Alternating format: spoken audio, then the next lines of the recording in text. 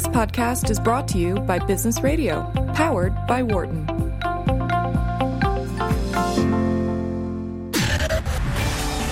You're listening to Marketing Matters on Business Radio, powered by the Wharton School.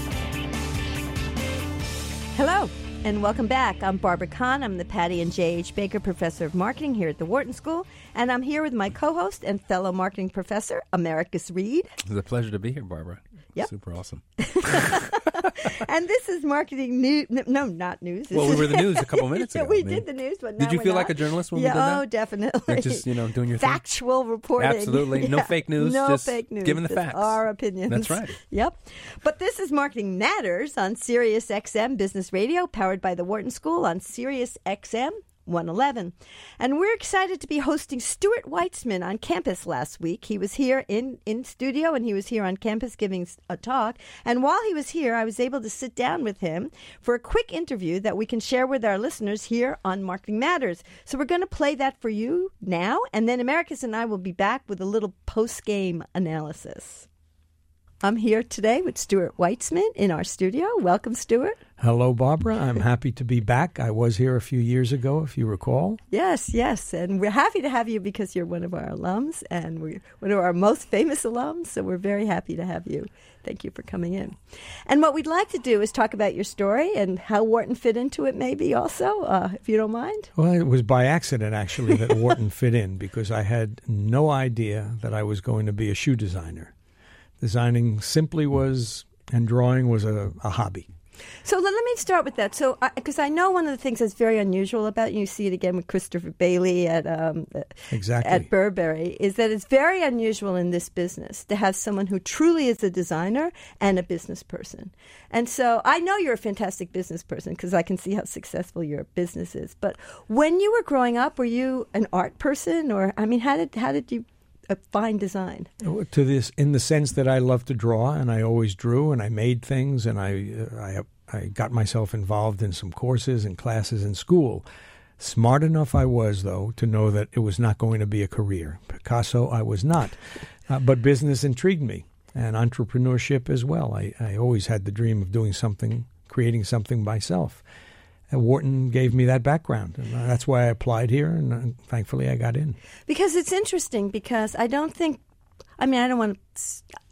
of Wharton students as design students. I definitely think I'm maybe, I don't know if Tory Burch went to Wharton. No, she didn't go to Wharton. She went to the college. So maybe I'm the only designer who came out of Wharton. Yeah, so it's a very interesting background. We should try to improve on that, by the way. Yeah, well, probably you're right. But anyway, let's start with the beginning. So you grew up, and your father made shoes, right? My dad made shoes in Boston with my brother. And my brother was a lot older than me, so I really didn't work with him that much. But during the summers, I found my way to the factory, and I enjoyed it. Didn't plan on going into the business after college. And so you went to Wharton to be an investment banker or something like that? I was going to break the bank on Wall Street, that's right, way before Lehman Brothers did. That didn't happen, though. I ended up in the shoe business. And how come you didn't go the route you originally planned? Well, unfortunately, my dad passed away, and my brother was a wonderful shoemaker, but he didn't ever involve himself in designing product. That was my dad's job, and he asked me to help him. He knew I drew, and maybe you can give me some designs, till I put a team together. And I made a few shoes. And one of them, this was in my senior year, one of them was on display in the windows on 57th Street and 5th Avenue in Manhattan. In those days, the Bulgari store was called I. Miller. It was a shoe store. It was actually the best shoe store in New York. And there was my design. It was like I got chills seeing it. And I went into the store, and I asked to speak to the manager. I wanted to know how it was doing. And she said, yeah, that's a great shoe. We just reordered it. That means she placed a second order on it. That was it. I said, okay.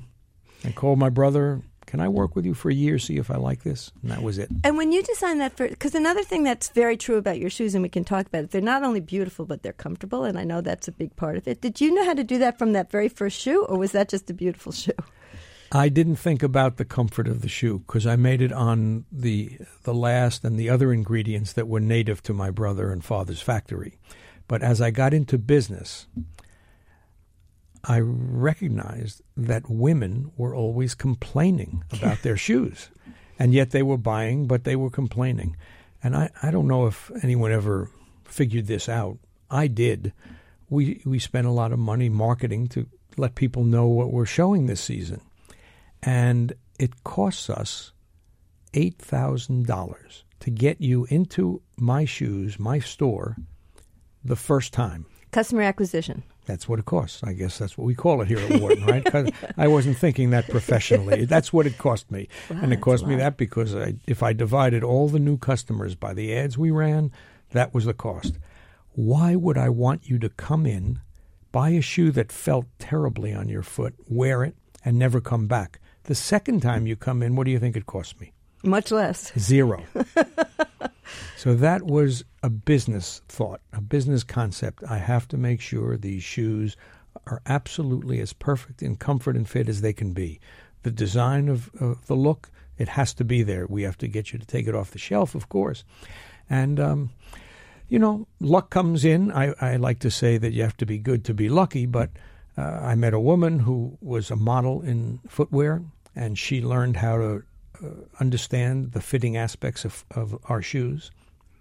And after, it was 38 years we worked together. She developed a talent and a knowledge to help me create the lasts in a proper way and the lines of the shoes in a proper way, that nearly everything we make, you can count on it fitting properly. So you took over your father's business with your brother, but it wasn't probably not called Stuart Weitzman then, It right? was Mr. Seymour. My dad's name was Seymour.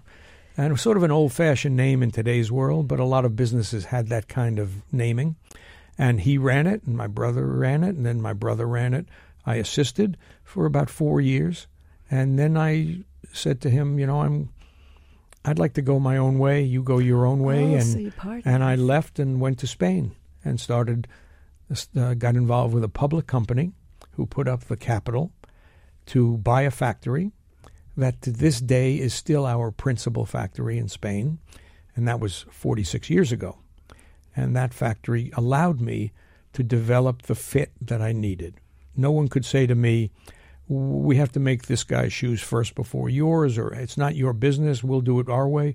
That didn't exist. It was our factory, and that was a great move. It's so interesting to hear you say it in such simple terms, because these are complicated things that we teach. The first one you talked about, customer acquisition, customer retention, that's the idea of market. I mean, that came in the mid-'90s as a formal theory, the notion of customer loyalty, customer retention. But it's been there for a lot longer than it. Just didn't have a title. It didn't have a title. That's exactly what I'm saying. But, it makes perfect sense. And also owning your own means of production, which from a manufacturing standpoint, I think many people who make goods will tell you this, the cost of a factory is paid back in 2 years, maybe less.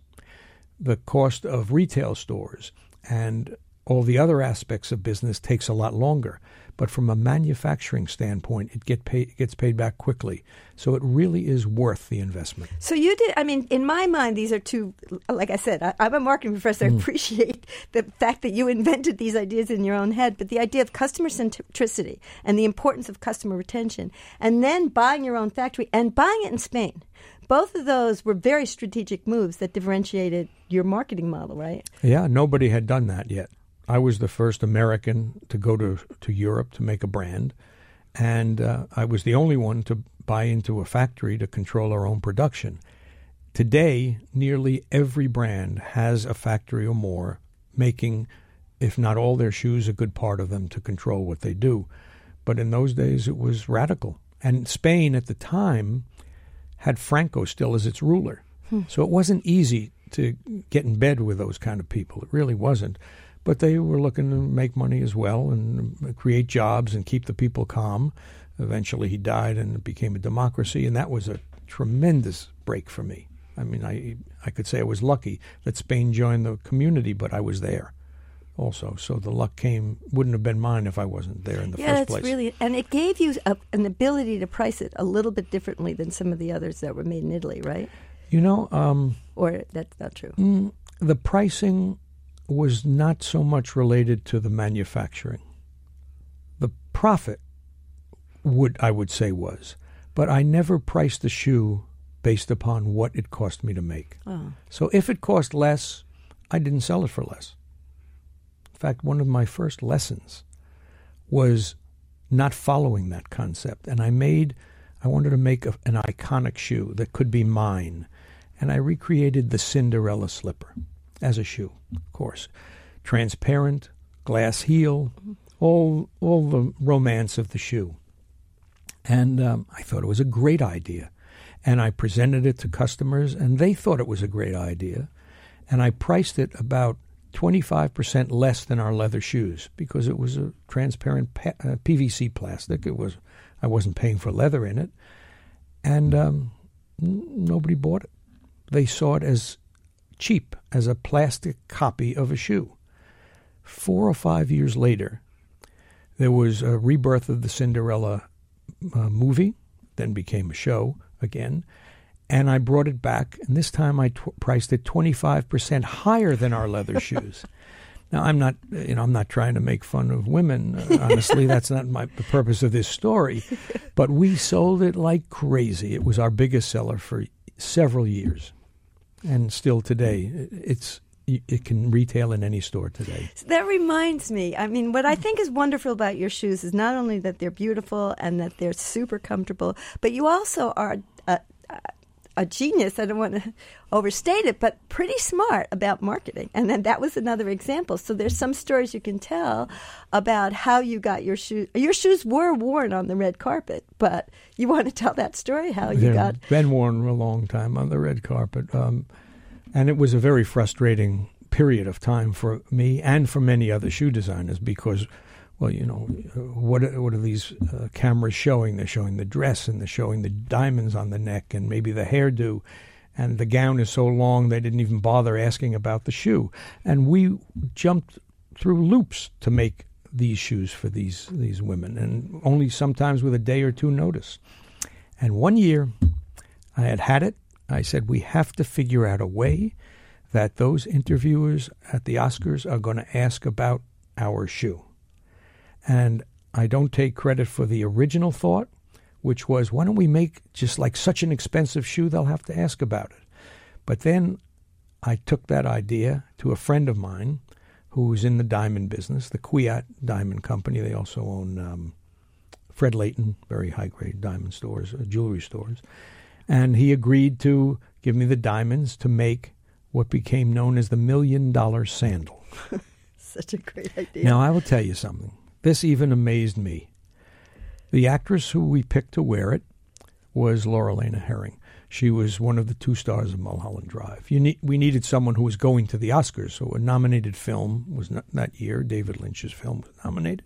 She and Naomi were going, and she had a boyfriend who owned the most valuable diamond known in the world. It's called the Habsburg diamond. I don't know if there's another one since then, but at that time he had it, and he still has it. It had never been put in jewelry. It was like an heirloom. And he set it for her to wear, his girlfriend, going to the Academy Awards. She never dreamed she would, and so he set it for her. She walked on the red carpet, and Joan Rivers, you know, the mouthpiece, right? Joan Rivers was interviewing Angelina Jolie, I believe. And she just cut the interview off and yelled across the carpet, Laura, get over here. Everyone wants to see that $1 million Stuart Weitzman sandal. 400 million people now knew who I was. And after that, over 500 newspapers had the photograph of it. Never asked about that diamond, which was worth $75 million. Wow. But the shoe told the story. She was very accommodating. She had pinned up her Armani dress so the shoe was visible and not buried under the gown. I believe he said he would never make another dress for her again. But that was, that's another, someone else's problem. And that shoe launched our brand name. It really did. I guess Malcolm Gladwell, if he knew the story, might have included it in the tipping point, right? So that was one of the exciting experiences on the red carpet. There has been another since then that is, I think, even more amazing. We have a shoe called the Nudist. It's perfectly named, an intriguing name. You're probably wondering, what could it be? And if you are, I say, I'm sorry that you've never had a chance to wear it, because if you wore it, you'd know what the nudist is. So it's this gorgeous sandal, and the year we came out with it, I gave it to Diane Kruger to wear at the Academy Awards. The next year, a year later, 16 different stylists asked for that shoe for their actresses on the red carpet at the Academy Awards. Now, can you imagine 16 women wearing the same dress? No, that's a good point. Yeah, World War III. Well, they didn't care. We told them, and I made each one in a different color to go with the outfits, and it was fine. And that was the shoe, and it became the celebrity shoe, and it still is. You almost can't see a fashion photo, even an ad, where that silhouette is not on the lady's feet. It's now been copied by everybody who makes shoes for half my price and for double my price. But, people want the original, thank goodness. So it's still a great runner for us. And that was quite a story. And because of those celebrities, the exposure that shoe got made it our single biggest selling shoe in our history. Not our single big selling item, because we've had boots that are bigger. But that shoe, as a 100-millimeter sandal, that's 4 inches, which is hard to walk in, outsold ballerina flats. Wow. You know what's interesting is I've talked to you about some of this before, and you mentioned, and I've noticed it since, that if you look at People magazine and all the magazines that talk about the red carpet, yours is one of the only shoes that they highlight by name. They'll talk about the designer of each of the dresses when they do it, but very rarely do they show the shoes, except they do show your shoes, and they name them. That's part of marketing, too. We make it so easy for them to get the shoes. We keep a stock of all the hot styles in more sizes than we need, just so that they're available when the last minute they need something. And honestly, the stylists don't think of the shoe first. It's an afterthought once the dress is set.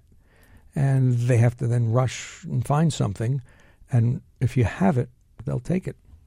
So let's look back at, let's talk about the shoes, because Stuart Weitzman, it's about the shoes, right? So that's the most interesting thing. So if you go in your stores, I think you have some that are classics that you have all the time, and then you have others that changed and somewhat fashion for the season or something like that. Can you talk about some of your classics? Because I think that's what you're known for, the boots, or like you mentioned, the boots. Well, our business has always been democratic. We'll sell the 18-year-old girl who doesn't care if she falls off some runway, and we'll sell her mother and her grandmother also. And over the past few years, we became very, very well known for boots. And it was because of fashion. I hired Kate Moss to present the world our boots, as I had Laura Elena Herring present our evening sandals on the red carpet. And with that exposure, I would say there wasn't a young girl who buys fashion footwear that didn't know and want that boot. It was called the 50-50. I'd see girls everywhere with it. The last time I was on campus, when I spoke to people, a third of the girls in the lecture hall were wearing the 50-50. And, it's sort of the kiss of death to a fashion brand when you meet a young woman and she says, "Oh, I know your shoes. My mother wears them." Right. You're not good for you. So here was a product that the mother said, "Gee, that boot looks great, and do you think I could carry it off?" And, it's youth and fashion is in your mind, not so much in your age. And women believe they can carry it off, too. And, of course, I've continued on with that by making new versions of it in thigh-high boots that Gigi Hadid has helped us show off around the world. So some people, I know what the 50-50 is, but some people might not. What do you mean by the 50-50? Well, we kind of name our products like we name our children. They're named after something or there's some logical reason. This boot is half leather, and that's the part you see in the front, and half stretch Lycra in the back. And what that allowed the boot to do was fit so many more legs than a boot would fit. But also we were able to make it narrower, and women many women would buy boots that looked like socks on them, loose socks. And this boot hugs the leg, and it's very sexy. And to make it even more fashion right, we built it above the kneecap. So it covers the knee, and that made it wearable. And we tried outfits on with it to see what, this was new. So what's going to happen with a boot that high? Can they wear it? Looked great with shorts, looked great with tights, looked great with jeans inside. It turned out to be more useful and more wearable than a traditional boot height. And that particular change in boot wear, which we became known for, then became my boot story. So as a designer, and obviously you really are the designer, you're the creator, you have these ideas, how much market research do you do on this concept? I mean, what's the play between what you think is beautiful and what women think are going to appreciate? And how do you decide that? Well, people sometimes ask me, where do I get my inspiration? I get it from women. That's who I'm selling to. And I'm thinking as a businessman now, not as the designer only. And as a businessman, I want to sell product, and I want them to be happy with it so they'll come buy some more. I talk to women on the street. I stop them, usually if they're in our shoe, and if they're in another great shoe, I ask them about it too. But the real focus group that allowed us to pinpoint the best-selling styles, and that's not easy. I make 450, 500 styles a season. That's twice a year. It's 1,000 a year. What are the best 20? And that's what it comes down to. We were giving away shoes to editors of magazines who would come up and see the collection and then hopefully give us credits, free credits. And we were giving them shoes that we wanted to give them. And probably 3/4 of them were given away by them, stayed in their closet, and were never worn. So we changed. I actually said to the head of our PR, I'd be willing to make them their custom shoe. Ask them of our fashion collection which one they would like. Should you do that? I said, yeah, it's worth the effort. And 50 to 75 gals each year would pick out their shoes from our fashion group. And the first year we did it, first season, we offered 6 styles in the fashion collection, and of the 54 women, 41 picked the same style. Wow. Now, if that doesn't tell me that we've got a winner here, we're talking about girls who see everything in the fashion world, who want to impress their friends more than anything. And they picked, 41 of them picked that boot. The 50-50?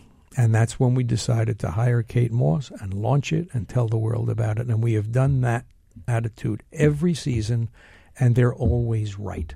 And I don't know where I could get a better fashion group than the top 50 to 100 editors. What's interesting is you're saying you create the product, lots of ideas, and then they'll maybe tell you what's the best seller. But it's not the other way around. It's not like you go to them and say, give me design ideas and I'll try to design around your ideas. No, and I don't dictate to the public and say, this is what we believe in, you have to buy this.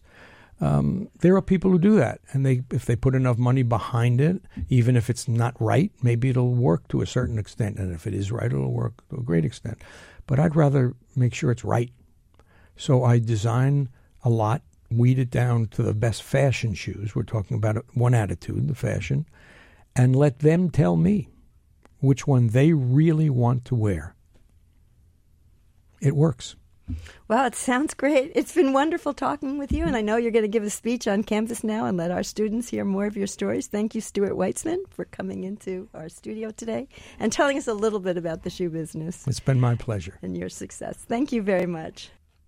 So, wow. That was Stuart Weitzman, huh? I want to go out and buy some 50-50, man. I have to tell you, not even after for me. I did that interview, I went out with my daughter and I bought her a pair of the 50-50. That's pretty amazing. I went into the store, I looked at it again, she tried it on. It's an amazing, I mean, this is not supposed to be a sales pitch, but it is an amazing boot. That's incredible. Yeah, I think it's fascinating, the part that you were discussing with Mr. Weitzman about just how he had an intuition about these ideas long before we were like formalizing. So he did value pricing, right? He did customer centricity. Yeah, he was doing beta testing with these fashion designers. Everything. He just didn't know what to call it. Yeah, isn't that amazing? And to him, it was just so obvious. And I guess, but it's not obvious for other people. Yeah. He really is a brilliant man, and his shoes are just amazing. Wow. And we were very proud of him.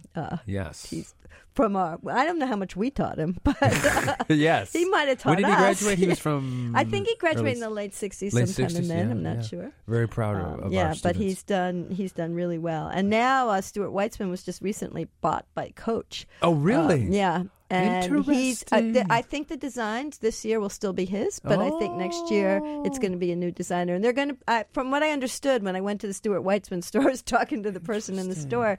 They're going to start going into more handbags. Is that right? Typically just do women's shoes. They've never done men's shoes, and now they're going to bring out some more handbags. Very, very interesting. So it'll be interesting to see what happens. Very interesting. Just on Monday, I was actually in New York talking to the CEO of Coach. Victor Lewis. Yeah. Yes. He was here on campus. He was here on campus talk. Too? Yeah. So I met with him to talk about identity, loyalty, and identity stuff. And Tapestry, I guess, is their new. Yeah, the new holding brand. company name. But I didn't know that they had purchased. They purchased Stuart Weitzman, and they purchased Kate Spade. Wow. And Victor Lewis is a big fashion guy. He used to work. He knows a lot about luxury and has very definite tastes and very refined, very high taste.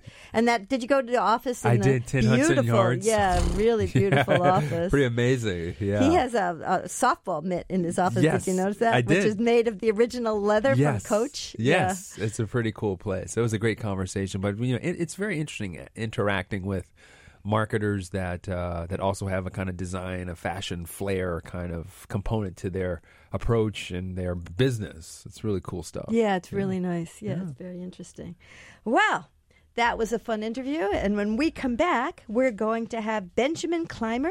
He's the founder and executive editor of Hodinkee. Hodinkee, yes. Which is a luxury watch online website. Yes. And he's going to talk to us about what's luxury, what's the millennial luxury purchaser look like. Yeah. Why do people buy watches anymore? You don't need a watch. Your phone tells time. Right, that's true. What do you need a watch for? What do you need a watch for? So he's going to come and tell us about that and your calls right after this on Marketing Matters, Business Radio, powered by Wharton on Sirius XM 111.